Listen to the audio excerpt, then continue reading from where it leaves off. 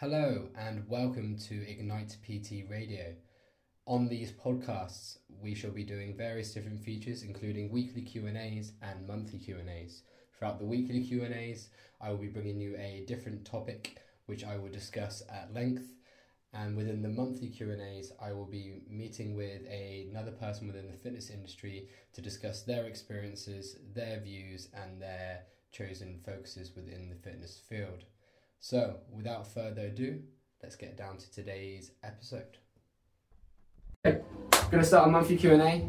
So what we are doing with this is I'm going to speak to someone different each month, people within the fitness industry, and get perspectives from them. So, no better place to start than our resident bendy person, Imogen. So, Imogen, tell us a bit about your background in the fitness industry. So, what you've done, your experience, where you are now. So I trained up to be a level 2 and a fitness instructor 5 years ago now. Yeah. I've done my PT course, my level 3, and then more recently on from that I've trained to be a Pilates instructor. Cool. And a fitness yoga instructor, now completing my advanced yoga teacher training. So, cool. I don't personal train, but I've gone down more of the helping people through mobility, rehab, and then teaching yoga as a class. Awesome. From this environment, moving into progress, it's getting people from a gym environment who are pretty proficient at training for strength and for kind of muscle building goals, and then getting them to work in more of a yoga, Pilates, holistic way. Definitely. So, those of you who are watching this who go to progress know that Coreflex and Move Velocity is run by Imogen. And what I'm really interested in is the crossover, because I'm a big fan of mobility work and movement prep, and it's something I spend a lot of time on with clients. And just kind of like talking a bit more about the crossover from strength work, because Imogen does powerlifting as well with Dual Strength, who's Sam, who's one of the coaches here. But just, it's one of those things still that kind of frustrates me that you see a lot of people, they go in, they just go straight onto their workout without doing any kind of like movement prep. They don't bridge the gap. They come in, then they wonder why they get injuries. They wonder why their movements feel rubbish. They wonder why they're not firing on all cylinders. And you, as a powerlifting athlete, essentially, how important that can be. 100%. So it's important in every aspect of training. Is we have to remember as well, whether you're powerlifting, Olympic lifting, sport-specific training. Absolutely. Probably most important, and most of what I see here is like from a bodybuilding perspective. So anybody who's adding and gaining muscle, especially at the rate of speed that some people can do it with really effective training. The impact that A has on your joints. Joints take a lot longer to kind of build up that stamina and that momentum. 100%. Yeah, connective tissue and all that sort of stuff doesn't respond as quickly as muscle growth, right? So it's one of those things, isn't it? And like, without generalizing, the bodybuilding approach tends to be very focused on a lot of anterior chain. As a rule of thumb, I am generalizing a bit, and as a result, so most people, right, you'll agree with me this, regardless of whether you're sedentary, you're active, everything's here. So we're in this position a lot of our day, right? So if we walk in, say for example, you've been at your desk all day and you've been in this position most of the day, you can be super wary of it. You can get up and move throughout the day, which is fantastic. Either way, you're going to be tight, you're going to have tension, right? You want to do something about coming in, like when you walk through the doors, like ideal scenario, right? Everyone would be super supple, you walk through the door, you'd be firing on all cylinders from the word go, but that's not life. Yeah, you'd be ready to go. You've been active all day. Exactly, and but that's not the way that the world works, because the reason, from my perspective, and of course it's really cool because I've got the perspective of it from more of a weightlifting, all that sort of like more of a gym kind of side of things, with like, there will be a strong crossover, and there's a lot of mobility work that I picked up from like Andy McKenzie, Eugene Tiao, all this sort of stuff, where it's kind of almost a bit yoga, Pilates sort of esque to an extent. So there's going to be that crossover, of course. All the principles crossover, definitely, which is super cool. And people like Andy McKenzie, they bring it to more of a generalised gym population, because like a lot of people are put off of yoga because they're like, there's going to be chanting, somebody's going to be using like a Himalayan singing bowl. So people see extremes, right? 100%. Yeah. Whereas actually, if you just take the foundations of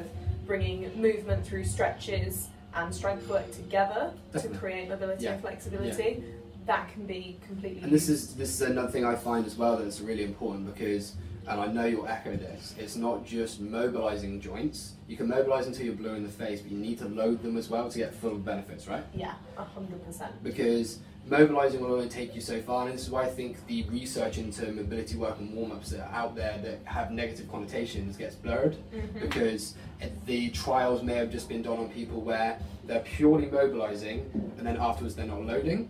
So as a result, I mean, the benefits with mobilisation can last anywhere from like maybe an hour, 2 hours, something like that, right? Yeah. You feel pretty good afterwards. If it's something you want to, if you feel a bit beaten up after a session, then absolutely do it. Just for a bit of recovery, 100%. There's not going to be any negative effects, right? No, absolutely not. If you're just mobilising until you're blue in the face, but then you're not loading those joints and you're not loading the muscles, you're not going to get strong in that range, right? No, and you're never going to get the change from it. So it's really cool that a lot of people come away from the idea of you just need to pound a load of static stretches, like lengthen your hamstring until it hurts behind your knee. It's not about that anymore. No. And from a yoga perspective, there's loads of different types of yoga out there. Definitely. I teach Vinyasa Ashtanga, which is a fluid movement. Cool. It's the idea of moving through yoga poses with strength. So you find that flexibility, that range, things like a really deep, intense lunge, you find it and then you lift your kneecap and you find strength in the quad. So you are loading the joint and the muscle, but at that extra length. Definitely. And it's such a better way to find new flexibility, mobility. Definitely. And I think as well, and correct me if I'm wrong, but I think that it can be very easy for yoga and Pilates to be seen as a recovery tool, but I would say personally it's not.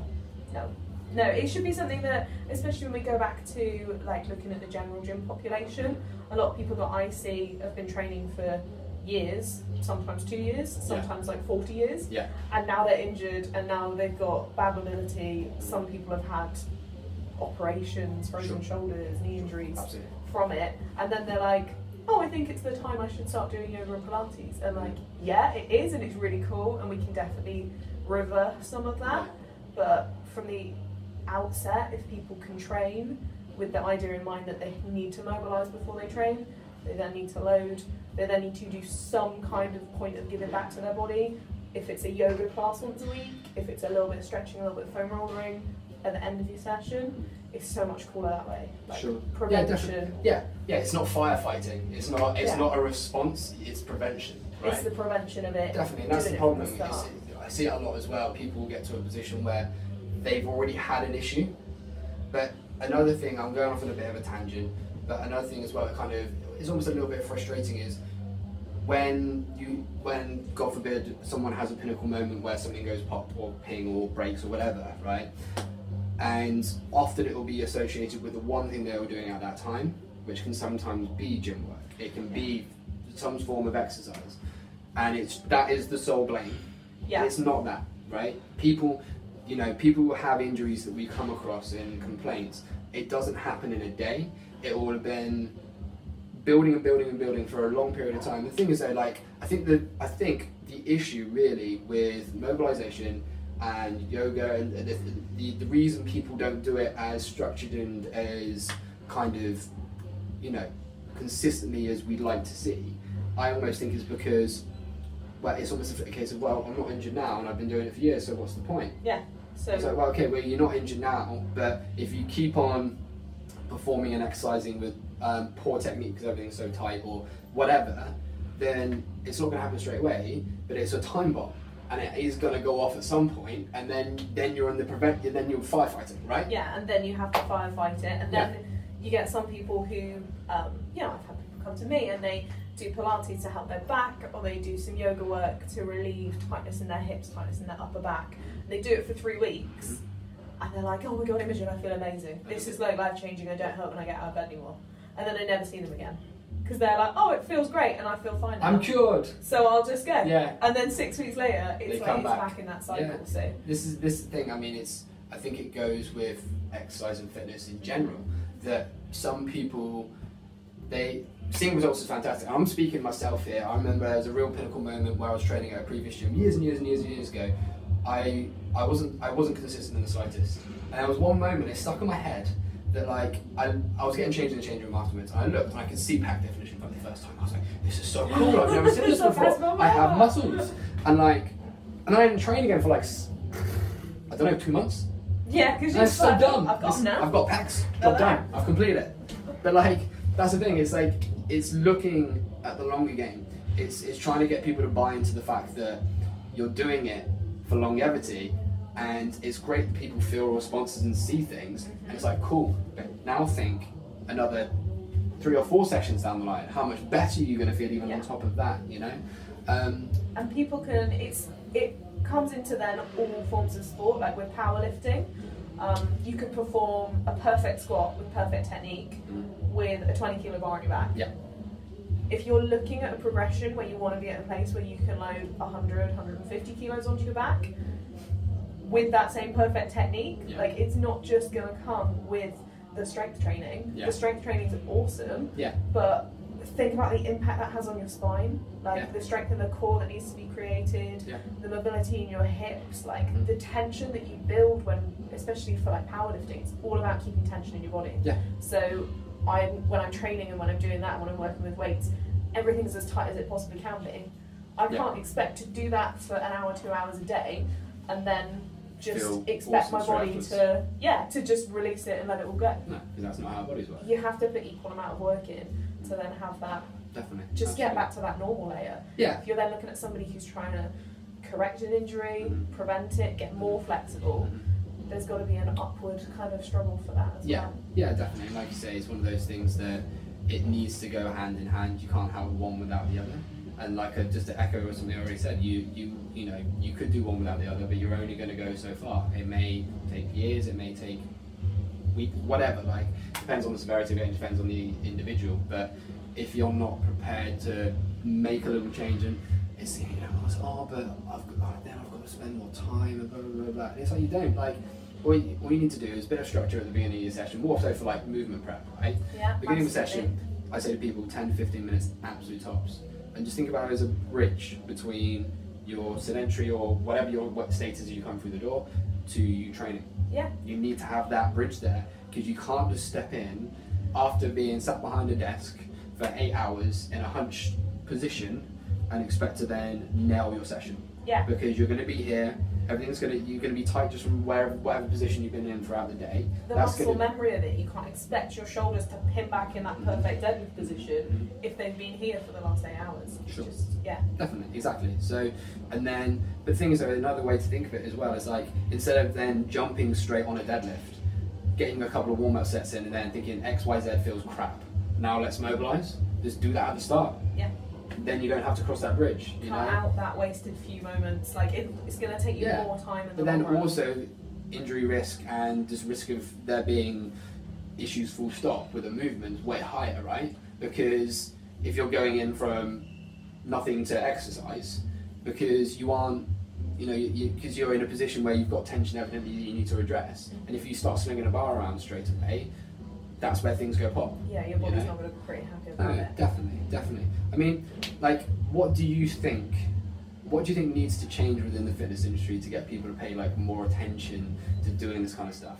And that's a hard question. It is a hard question. It's just coming to my mind. But I mean, one of the most common things that I hear about where people don't do like an hour of yoga a week, or even come to a half an hour class once a week just to give something back to their body, is like, oh, I don't feel like I'm working.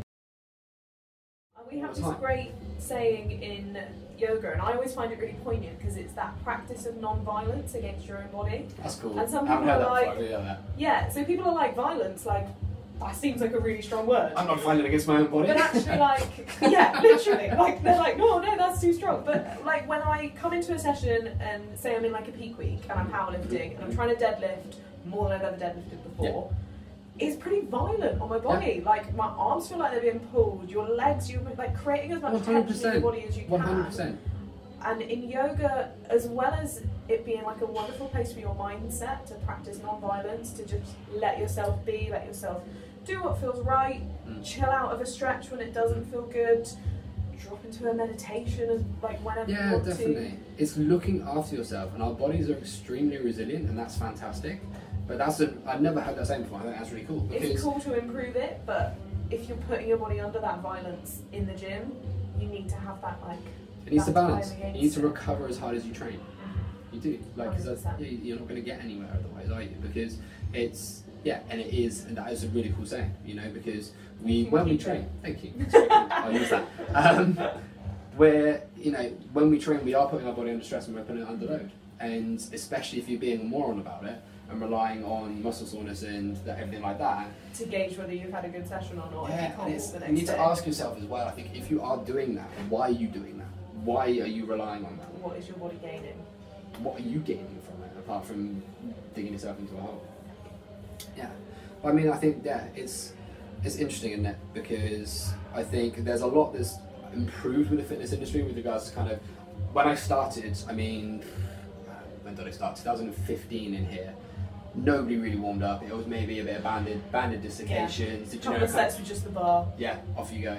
And it's got way better and more people are paying attention to it. But there's still a distinct lack of people that will just go straight, you know, that just have no inclination. Walk in and hit a machine as the first thing they do in the gym. Definitely.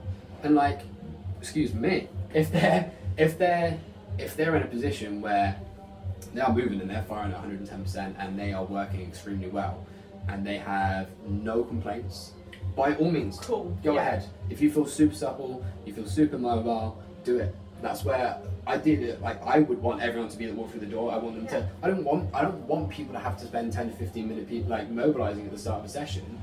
But the fact of the matter is it's necessary. Yeah. You know? And I want people to do it, and I want people to feel how cool it is. Like, I love, like, there's nothing better than getting a powerlifting PB. You know, there's nothing better than, like, PBing your snatch or, like, hitting a really, like, clean and jerk. Yeah. But at the same time, like, when I move through a yoga flow and maybe do half an hour where it's just me and my mat and I'm working just against my body weight, through stretches and through strength work, and I've managed to like get a bit of a sweat on, and then I hit a meditation and my body just kind of melts into the floor. That's the best feeling in the world.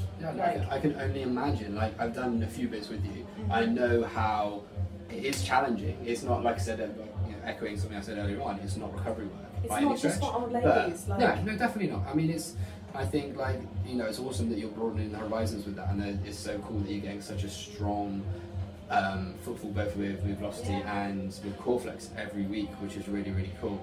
But I think the more people, just in general, if people just moved a little bit more day to day, we would be onto a huge winner. Yeah, absolutely. Know? Because the way that I look at it, and I say this to all my clients, is our bodies become fused in the positions that they're in because we don't do anything else with them. Our bodies are capable of incredibly amazing movement and full movement. But the reason we end up feeling super beaten up and super just fused into one position is because that's where we spend our time. Yeah. And then what we do is, it can even be, a lot of the time, it's even innocuous things, like we're going back onto injuries. You know, it can be one movement your body's not done for a little while, nothing serious at all, but because you may have not done that little bit of it can be a rotation. You may be so linear with your movement and so arched, you go to rotate in a certain manner or movement really quickly, your body's like, what the shit are you doing? You don't do that. There's some pain. Something goes ping and you're like, oh my god, why has that happened? But it's because you don't ever do that in day to day. And that's all the pain it is. People forget. Some people think when they get injuries, they're like, I'm broken forever. I'm cursed, something's done this to me.